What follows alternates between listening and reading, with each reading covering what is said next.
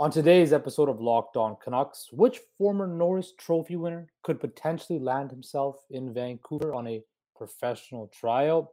If JT Miller does stay in Vancouver, what will constitute as a successful season for the Canucks leading scorer from last year? And the Canucks made some changes on their personnel on the health side of the team. It is Locked On Canucks on a Tuesday, August the 2nd, and it starts now.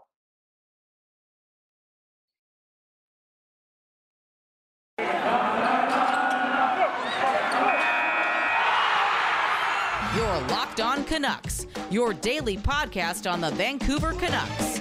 Part of the Locked On Podcast Network, your team every day.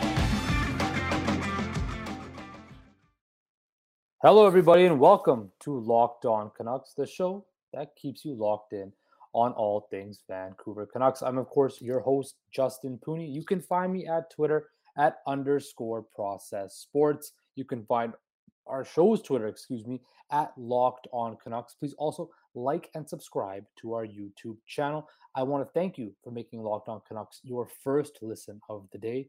We are free and, most importantly, also available wherever you get your podcast services. Well, I also have some special news not some special news, but some exciting news, personal news of myself. I'm actually back home in British Columbia. I left Toronto for a couple of weeks to come back home, recharge the batteries, rest, relax, really submerge myself back into Canuck land. And quite frankly, I've loved it. I came here on Friday of last week. The long weekend was beautiful. The weather was very, very hot. Kind of reminded me of Toronto, so I didn't get a chance to get the full, kind of remind me of back east, but it's been wonderful to see family, friends, the beautiful scenery, of course.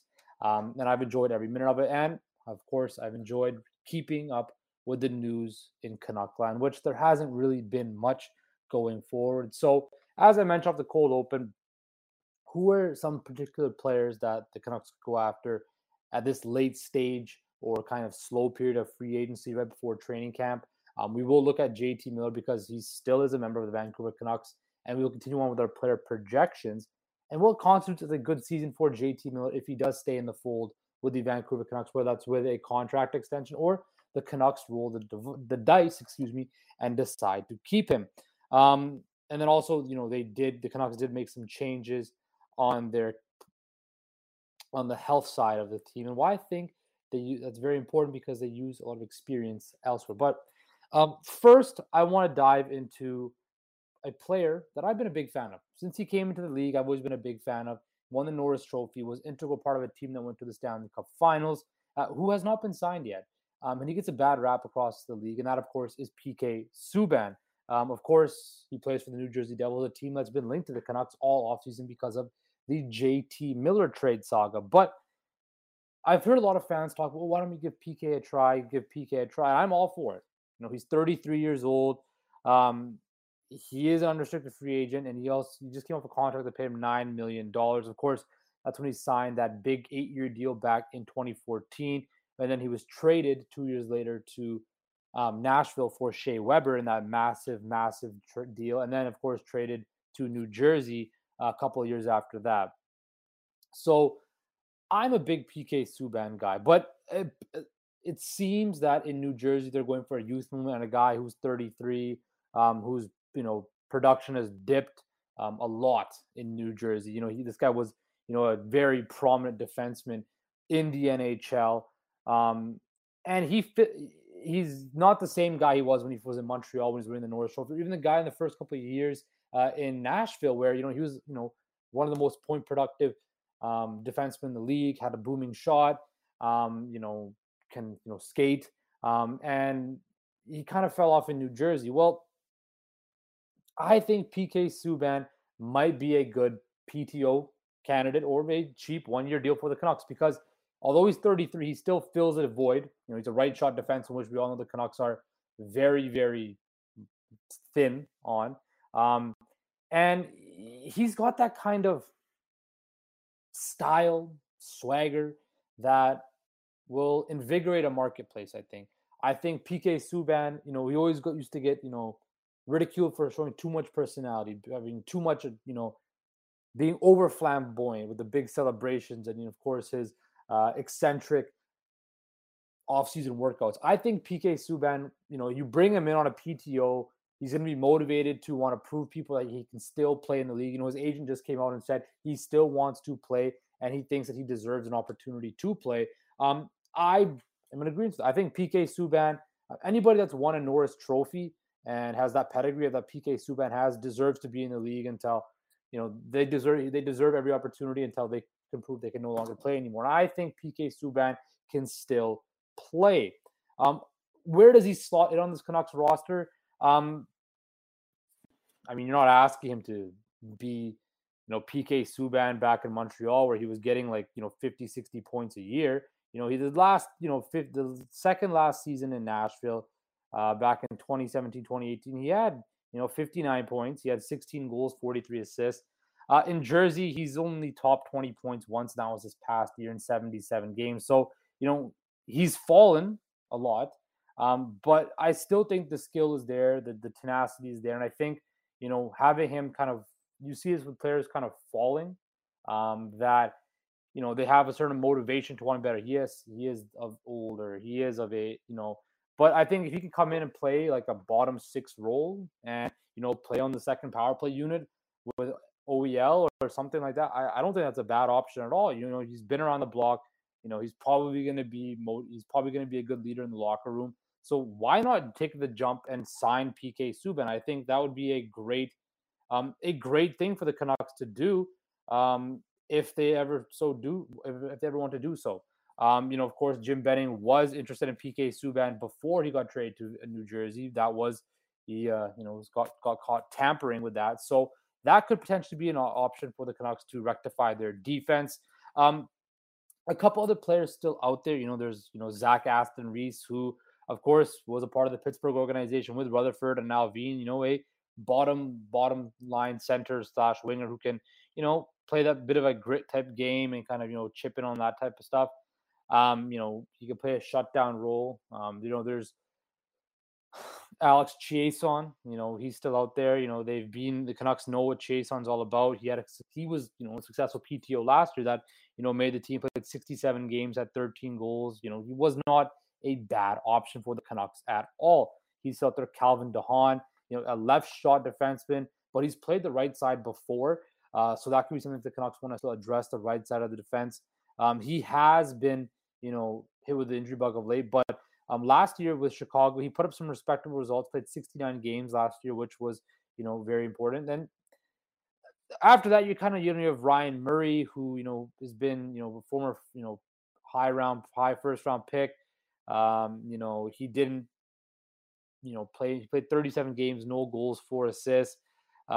He was a part of the Stanley Cup winner, but he was hampered with injuries. He's always been hampered with injuries. He's never really gotten a chance to really submit himself. Then if you want to go back to the bottom lines, there's still, the spot for grit. You can look at a guy like Brett Ritchie, who was out there. He played 41 games last year with the Flames in their bottom six. So there's, Dominic Simone.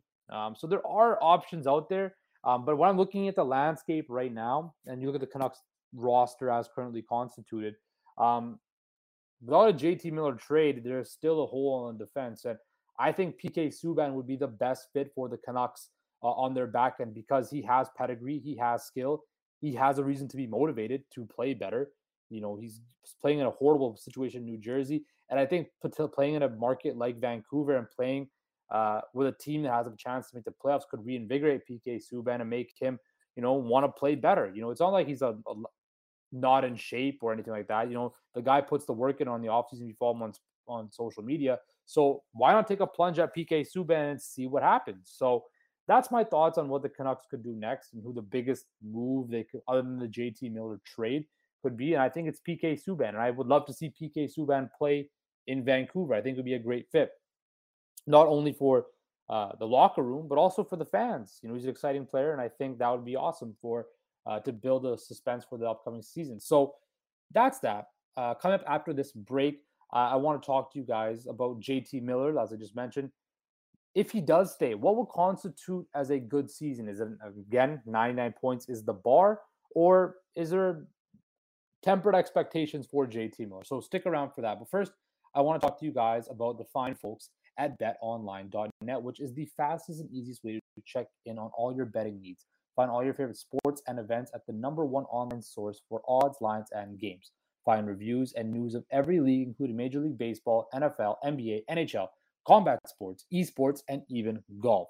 BetOnline continues to be your top online resource for all your sporting wagering information, from live in-game betting, scores, podcasts that they have you covered. Head to BetOnline today or use your mobile device to learn more about the action happening today. BetOnline, where the game starts. So we are back. Locked On Canucks, show that keeps you locked in on all things Vancouver Canucks. Over the last few episodes, spanning from last week and then I've been going through the Canucks roster and giving prominent players in the roster who I project on what constitutes will be a good season. So we've gone through, of course, Pettersson and Hughes, the ability to step up and become those elite players in their position groups and becoming more of a leadership role. Bo Horvat, what does he continue? Not only is it on the ice, but off the ice.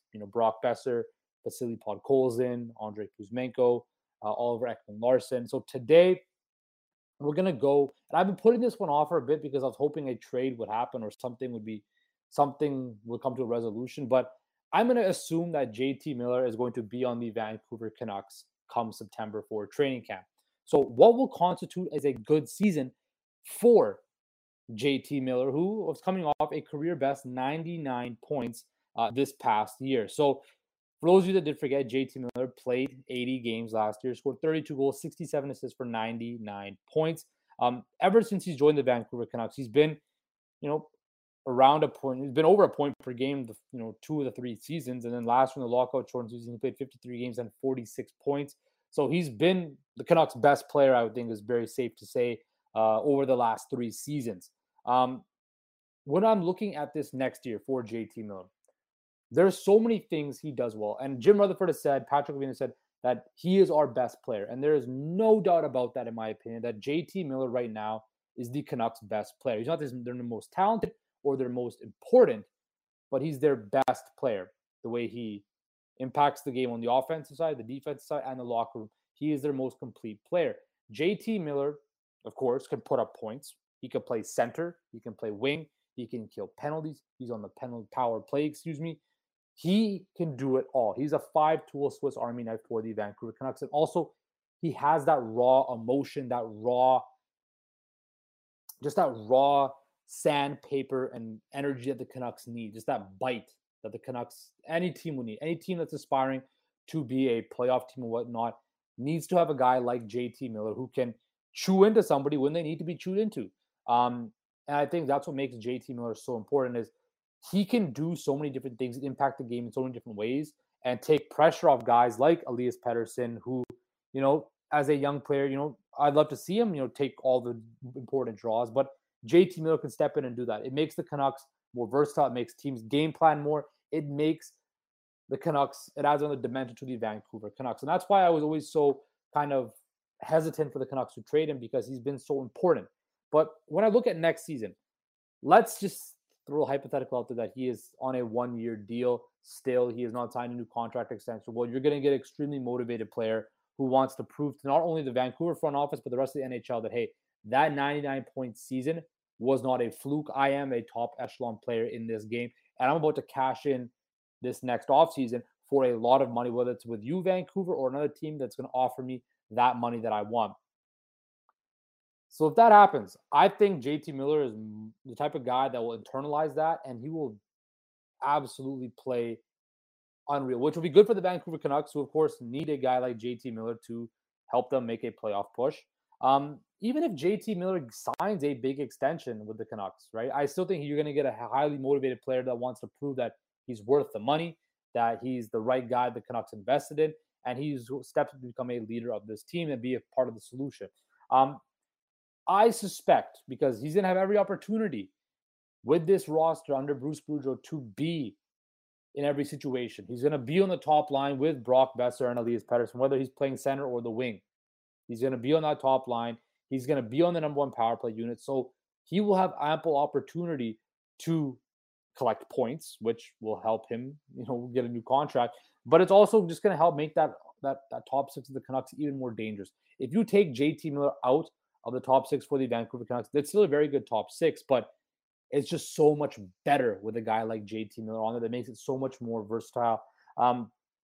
So point projection wise, when I look at JT Miller and I think about this upcoming season, I predict, another season where he will be, barring any injuries or anything like that, if he's healthy, he will be another point per game player, probably around another 30 to 35 goals. And I'd say from 50 to 60 something assists for his, 80 to 90 points again.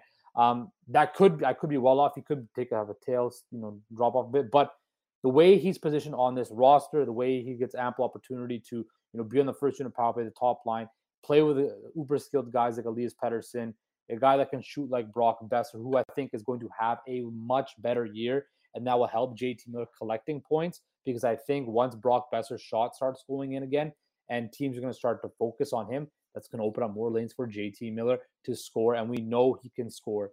So I think if JT Miller is on the Vancouver Canucks, whether it's with a contract or without a contract, you're going to get an extremely motivated player, which we know he is, and we will see a player who is wanting to A, prove that he's worth the money, or B, a guy that's going to be, hey, you don't want to pay me? Well, if you don't want to pay me, I'm going to prove to the rest of the NHL that I deserve to get paid. So when I look at JT Miller, not only is it just his stats, not only is it going to be the face-offs, not only is it going to be his locker room presence, it's going to be just the mood he gives you, the confidence, that the swagger that I was talking about PK Subban. He has a certain confidence and a swagger that he carries himself with that's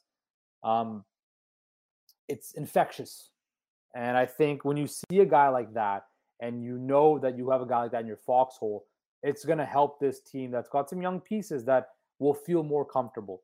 And from all accounts, he has been a great teammate in the locker room. I know there's been a whole thing with him and Bo Horvat, but those two as the end. Bo Horvat's the heart and soul, but JT Miller is the engine of the Vancouver Canucks. The Canucks go as he goes, if you know what I mean. Like, he's the guy that, will chew into people, will throw a big hit, will get the team going. So I think that when I look at this season, if JT Miller is around, I expect another point per game season from him. And I expect a guy who's going to go, for lack of better words, balls to the wall every time he's out there on the ice for the Vancouver Canucks. So that's my thoughts on the JT Miller situation if he is in Vancouver. Coming up after this last break, I want to go over some news that came out today in Canucks line, where the Canucks announced they were adding new medical strength and conditioning staff. So stick around for that.